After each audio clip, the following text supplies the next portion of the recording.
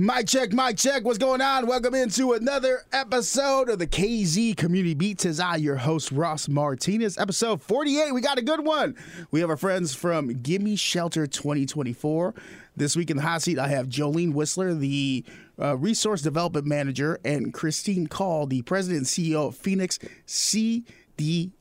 Ladies, welcome so much. Thank you for coming by. Hi, thank you for having us. So in short, I was in a meeting with our other program directors here, and my friend Caleb brought you guys up, and I'm like, I've never heard of Gimme Shelter. And, since moving here, I've heard there's a quote unquote homeless problem, but we'll get into the proper education of that terminology in a little bit. But please tell me, what is Gimme Shelter 2024 and when's it happening? Well, Gimme Shelter 2024 is going to be happening on February 16th. It's a 12-hour event, so it starts at 6 p.m. on the 16th, which is a Friday, and it ends the next morning on the 17th, Saturday, at 6 a.m. So it's a 12-hour event. So that's Jolene right there, Jolene Whistler. Oh, hi. Yeah, hi everyone. So, Christine, why was Gimme Shelter 2024 created? Well, 2024 is this year, but it's been going for a while. How long? This is our 8th year for the event. 8 years. And when we started it, we were looking for an event that there's lots of fundraising in Peoria, and there are lots of good donors coming in Peoria. Mm-hmm. We hope for an event that was a bit more experiential. And so this was a similar event being done in other communities. We drove and, checked out those events before we modeled our own. And so the idea here is for you to actually experience what people who are experiencing homelessness feel, being out during a cold night of the year, staying in a box and or in your vehicle overnight, seeing what those challenges are. It's very easy to kind of just observe a problem from the side and make little comments. But to actually begin experiencing it, you start creating a greater level of empathy. The other part of it is that there's a community awareness section that we include in this. So we have speaking topics that change every year. So 1 year it was on veterans homelessness. This year it's on housing stability for LGBTQ population. So we try to get a more generalized topic to talk about all the different aspects of what homelessness looks like or acts like in our community. Now, do we see an elevated amount of people in the LGBTQ plus community that are homeless or displaced? Is this like a big number that we've seen lately? I think we are seeing an increasing. We've never specifically collected data to be able to tell you what the baseline was for an increase. Mm-hmm. But we definitely have seen it, especially among the younger population.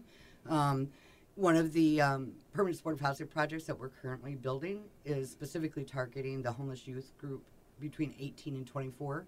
And there we see a preponderance of people that are LGBTQ in that age group. Do we know reasons behind this, or is this all speculation up to now? A lot of it is alienation from family of origin who might not be accepting of LGBTQ issue.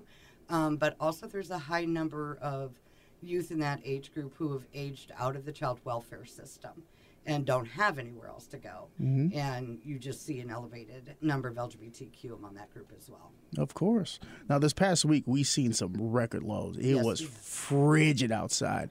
I saw reports across the nation that there were people who were displaced that they would find frozen in the morning. Yes. So take me through some of the struggles individuals who are displaced currently, what they go through, what are the challenges? Sure. Obviously the challenges really are no different during cold weather, frankly, except that it's more pervasive, that it's 24 hours a day. For example, there's a lot of public warming centers open, but they're not open at night.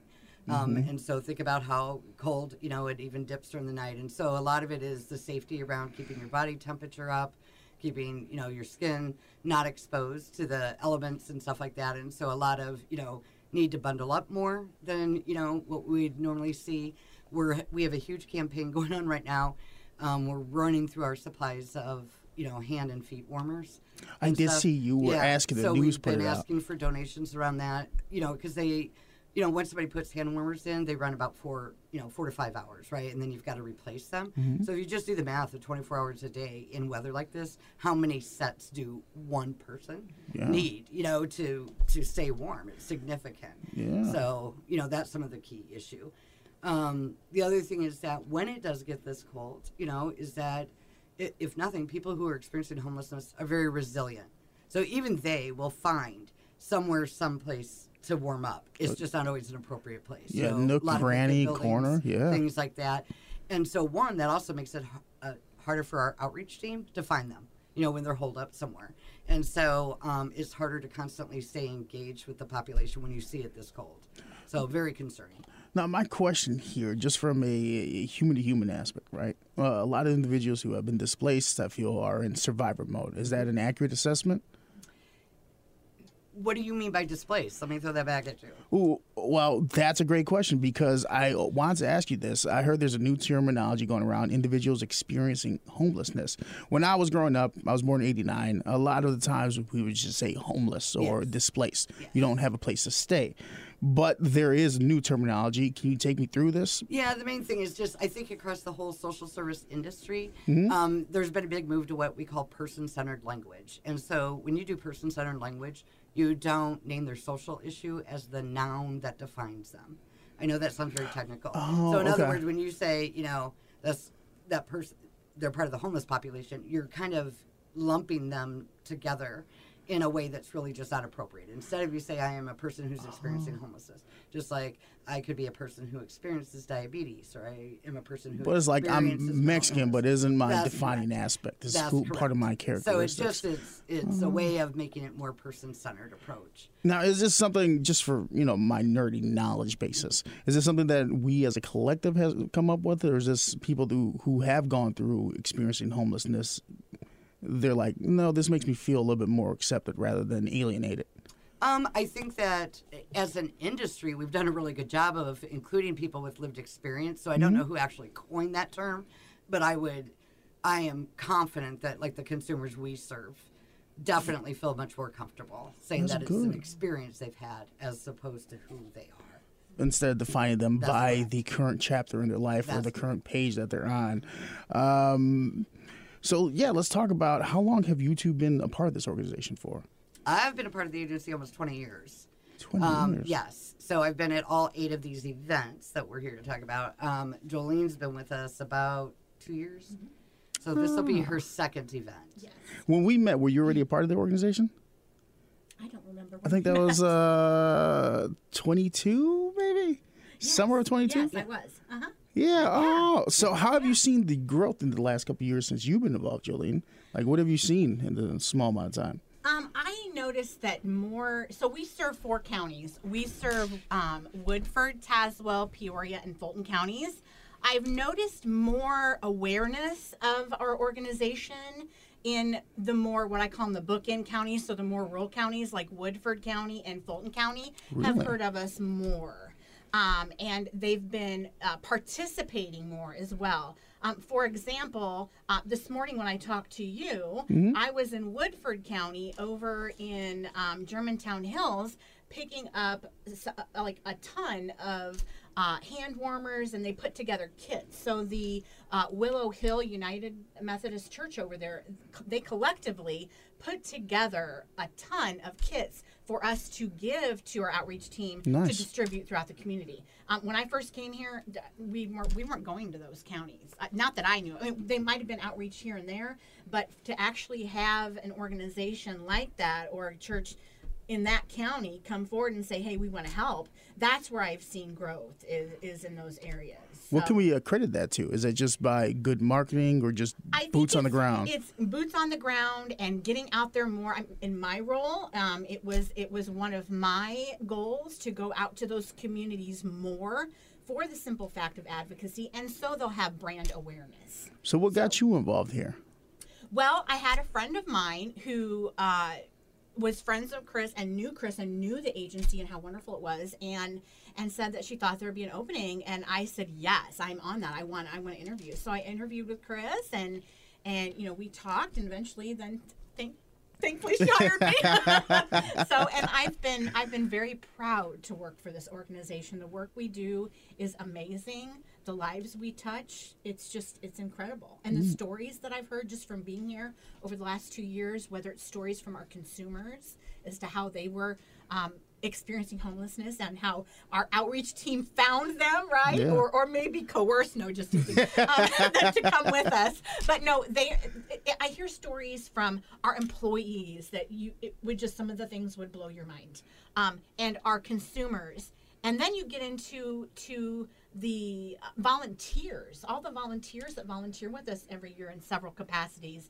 And then you have the board. We have the board members, and knowing why they're part of the board and what drives them to continue to be on the board. It's very inspirational. Some of it's very sad. It was very shocking, a lot of shock when I first started, because I live in Tazewell County. Mm-hmm. Pekin has a couple pockets of folks who are experiencing homelessness. I live in Pekin, and I didn't even know it was there. Really? I didn't know that. And is it just so well hidden in the daily life, or is it just like if you're not aware, you're kind of oblivious? So respectfully, one of the main areas where you're running with it. Okay, so one of the main areas where the unhoused were located, okay, was kind of in an area where you don't typically see it. It was kind of down by the river. Oh, like hidden and away from everybody. So it's out of sight, out of mind. And personally, I didn't go by like Route 29 and 8th Street. That was never a route I took often. So, and even if you took that route often, our consumers were down far enough, it's kind of on an incline, that unless you drive by and make a point to go out of your way to drive by, you wouldn't really know it's there. I think it goes back to what I was saying earlier. People who are experiencing homelessness are some of the most resilient people I've ever seen. Of course. Yeah. And so, first of all, they're used to businesses running them out. They're used to law enforcement running them out. And so they assume, even if they've not experienced it, they assume that that's going to happen. And so they're very good, oftentimes, too, at publicly hiding. So a lot of the encampments, they'll join forces for safety reasons, for shared resource reasons. And so a lot of the encampments might be behind a business where there's wooded area behind them. So in other words, they're not going to be super visible from the street, but I can assure you that business owner knows they're there. And maybe any customers coming to that business know that they're there. But yes, they're, in the 20 years that I've headed this organization, I continue to be amazed at how many people I still say, Peoria has a homeless problem? Really? I mean, people are just astounded because it is visibly sometimes a pretty hidden problem. That doesn't mean it's not a problem. We still have hundreds of people on the street every night experiencing homelessness. It's like when you're talking about this, it's a very interesting dichotomy. It's the community has pushed certain members of our community to feel shunned. So now, after years later, they just find pockets to hide in.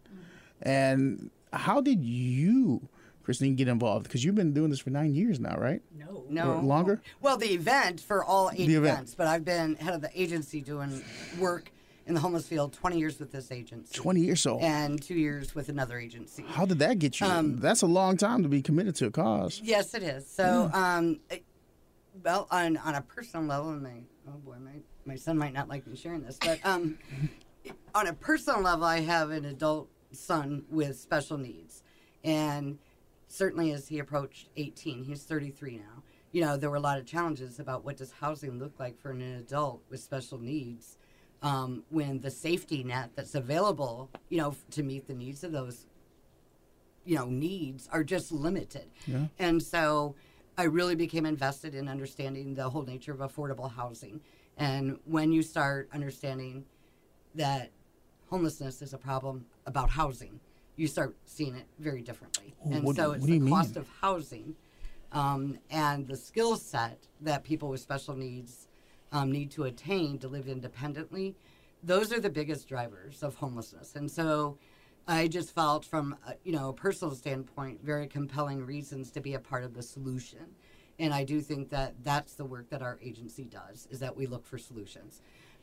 So, for example, all but one of our current housing programs are permanent supportive housing. I stress the word permanent. Once somebody moves into our housing, they're done being homeless. It's over. They're now a leaseholder. It's a commitment to them. Is an end. I just solved their homelessness. Now, our job then is to provide wraparound supportive services that they can choose to be a part of in order to maintain their housing. But the whole issue here is to solve the underlying issue of homelessness by addressing the housing first. Yeah. And then you wrap around services.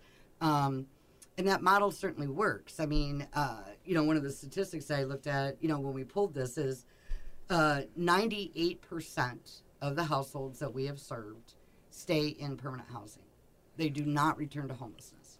That's and good. that is measured at a 6-month, a 12-month, and a 24-month interval, and stuff. And so, again, when you're able to provide housing, you've eliminated the homelessness for that household or that person. I mean, when you think about it, my biggest bill per month is my housing fee. Correct. And it's a good chunk. Yes, it is. The affordability of housing is out of reach, and there's actually a national report done called Out of Reach every year that looks, and it'll break it down even by geographic region. Certainly through COVID, you also saw the whole housing market shift, and you saw the rents have just skyrocketed. The rents have outpaced even what rental subsidies will help with.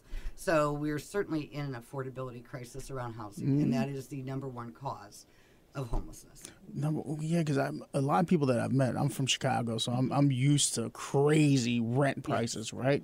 I come down here, and before I get down there, I get, it's very affordable, very affordable. And I get my pricing, I'm like, wait a minute, hold on.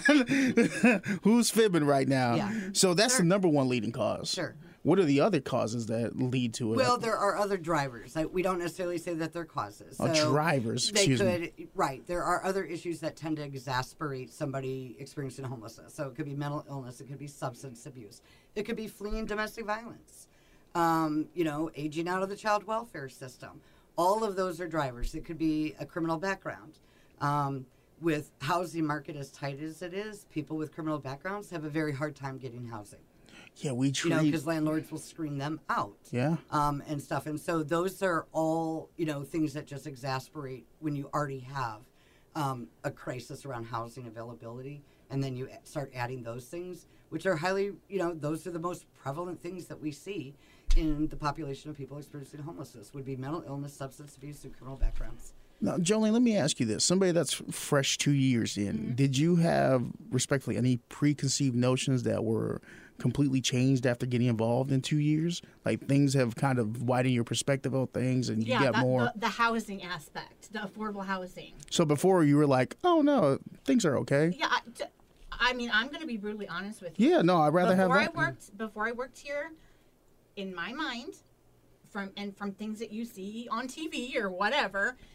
I thought that one of the main reasons for people being homeless was their addiction to drugs or alcohol. And I also thought, and I'm very ashamed to say this, that they just didn't have the capacity or desire to... The drive. To have the drive to have responsibilities as a job. And now it's completely different. Completely different. How so? Completely different. Just like Chris said, I mean, there is a huge, and people don't realize until you really get in there, when you are talking to or around or helping someone who is experiencing homelessness, you don't know what that person is enduring. So while somebody might look like everything, they're fine, they might have some serious mental health issues that contributes to their ability to be able to function. I mean, some mental health, behavioral health issues can literally debilitate you from being able to even get up in the day and shower and eat even. Look, but it's a whole host of things that, when you don't have a stable and safe place to live and to put your head at night, everything else during the course of the day is overwhelming. Yeah. Where can I eat? Where am I going to get food? Yeah. Where can I store my medications? If I'm on medications, and the majority of people are on some type of medication. So when you don't have a place to go, where are they storing that medication? So what happens is they lose their meds, or their meds get stolen. And so then now they're off their meds, and now they become symptomatic again. It all becomes a very, very vicious cycle. Yeah. But the other thing is that being homeless provokes trauma. Yeah. And stuff. And so just even understanding that the people that we are meeting already are traumatized, right? We think of trauma when we think of vets, but we don't understand necessarily that just simply being in survival mode and surviving your experience of being homeless is trauma. Of is course. traumatic. And so you have to address that trauma and stuff. And so it is overwhelming. One of the stories that I've always told when we opened we have a very large development downtown, and when we first opened that 16 years ago, I was amazed at how many residents that we moved in there who cried when they got their mailbox key. Because it was a big accomplishment. That's right. They owned something. They were going to get mail somewhere. They hadn't had an address. They hadn't had an address in years. Something so insignificant to the daily person. They had nowhere for their mail to go and be delivered. So just knowing that their mail was going to be delivered to a permanent address, that, if they're interfacing with Social Security or interfacing with some other kind of benefit, or frankly a job, who wants to mail you stuff. Okay, I now have an address to have stuff actually mailed to. That's powerful. How'd you feel after discovering that aspect of things? Obviously, 20 years later, or 16 years after I opened that building, I'm still talking about it. It was a very, very powerful moment, and insightful. And so I think, that's some of what Jolene is talking about, that, even if you thought you had, an understanding of the issues facing people experiencing homelessness,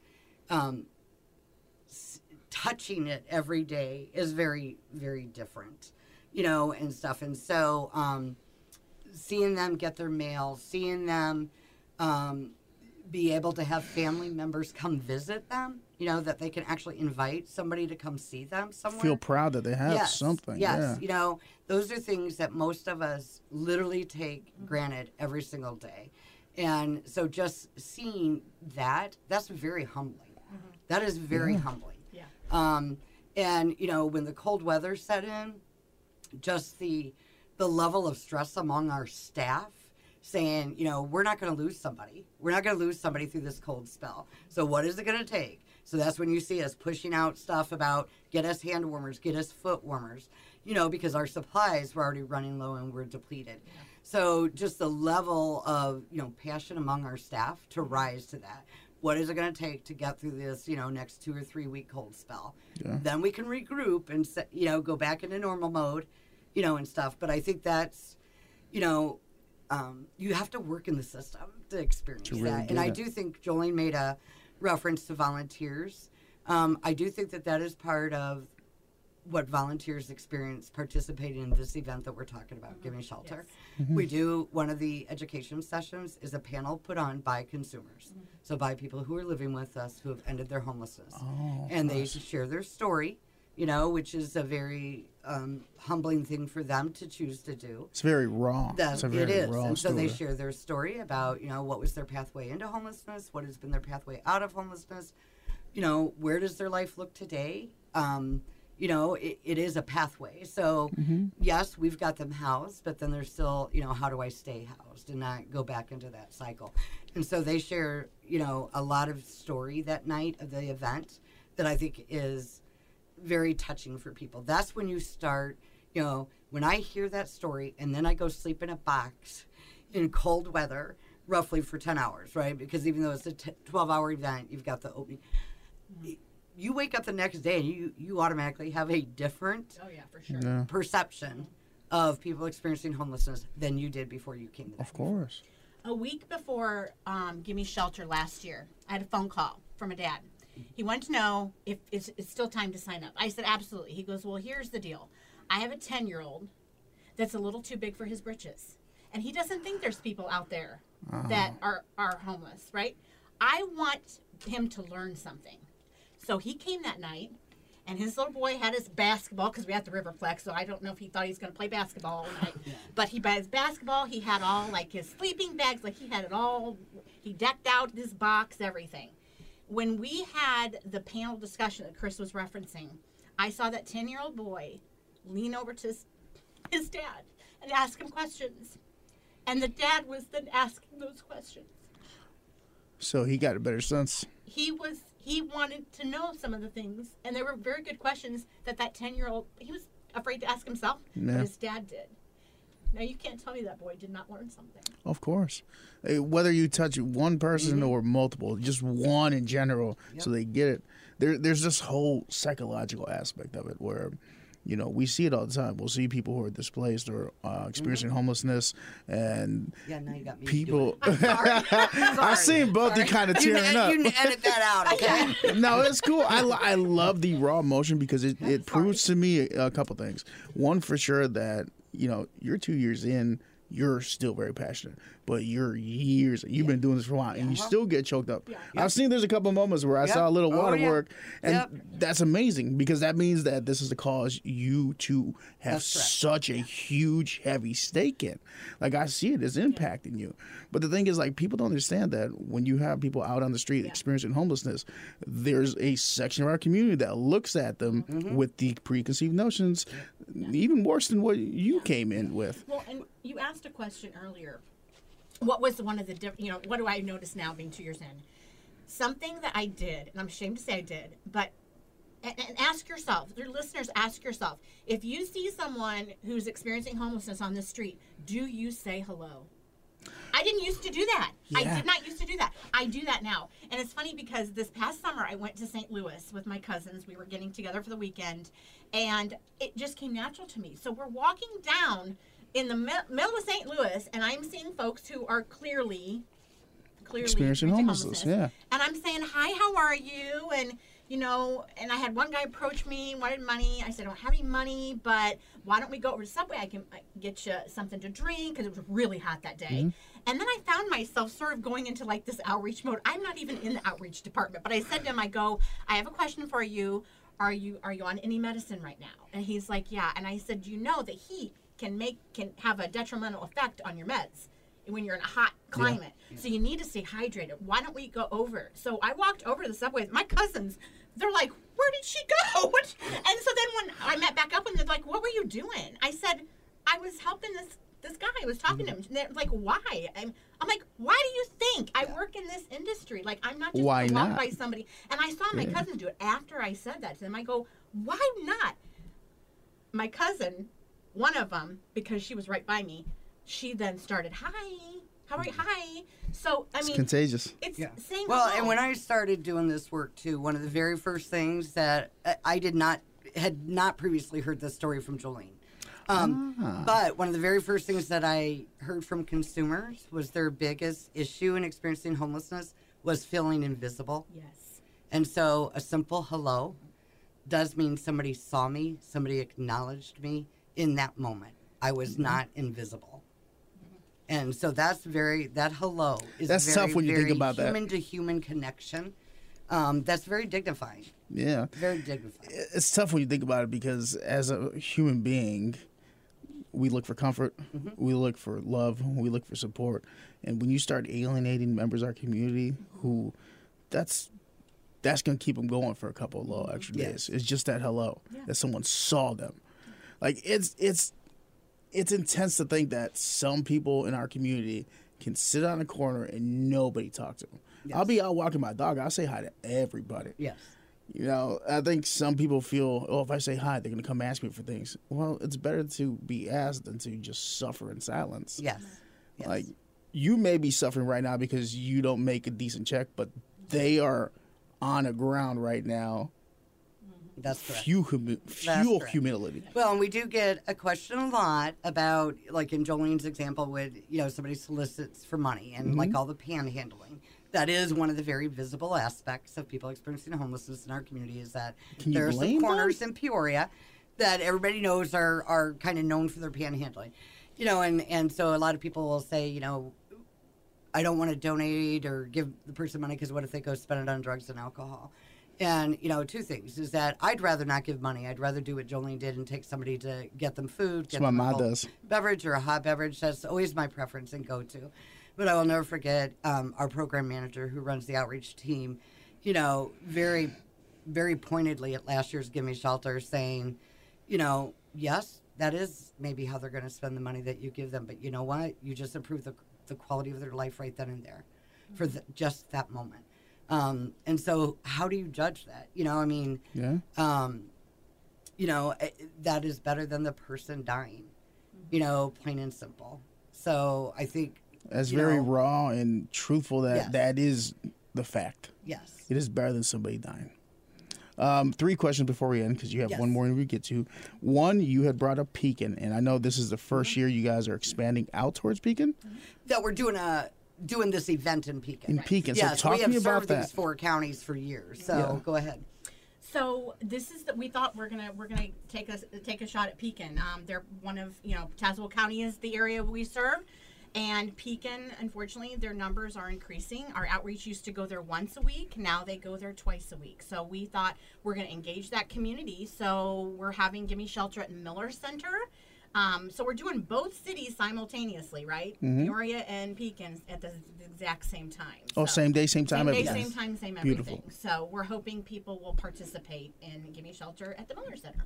Nice. And I see on the website we're 30% funds raised already. We got Yes. some funds going. Yes. If anybody would like to send funds or participate, please tell us a little bit more of where we can get the information.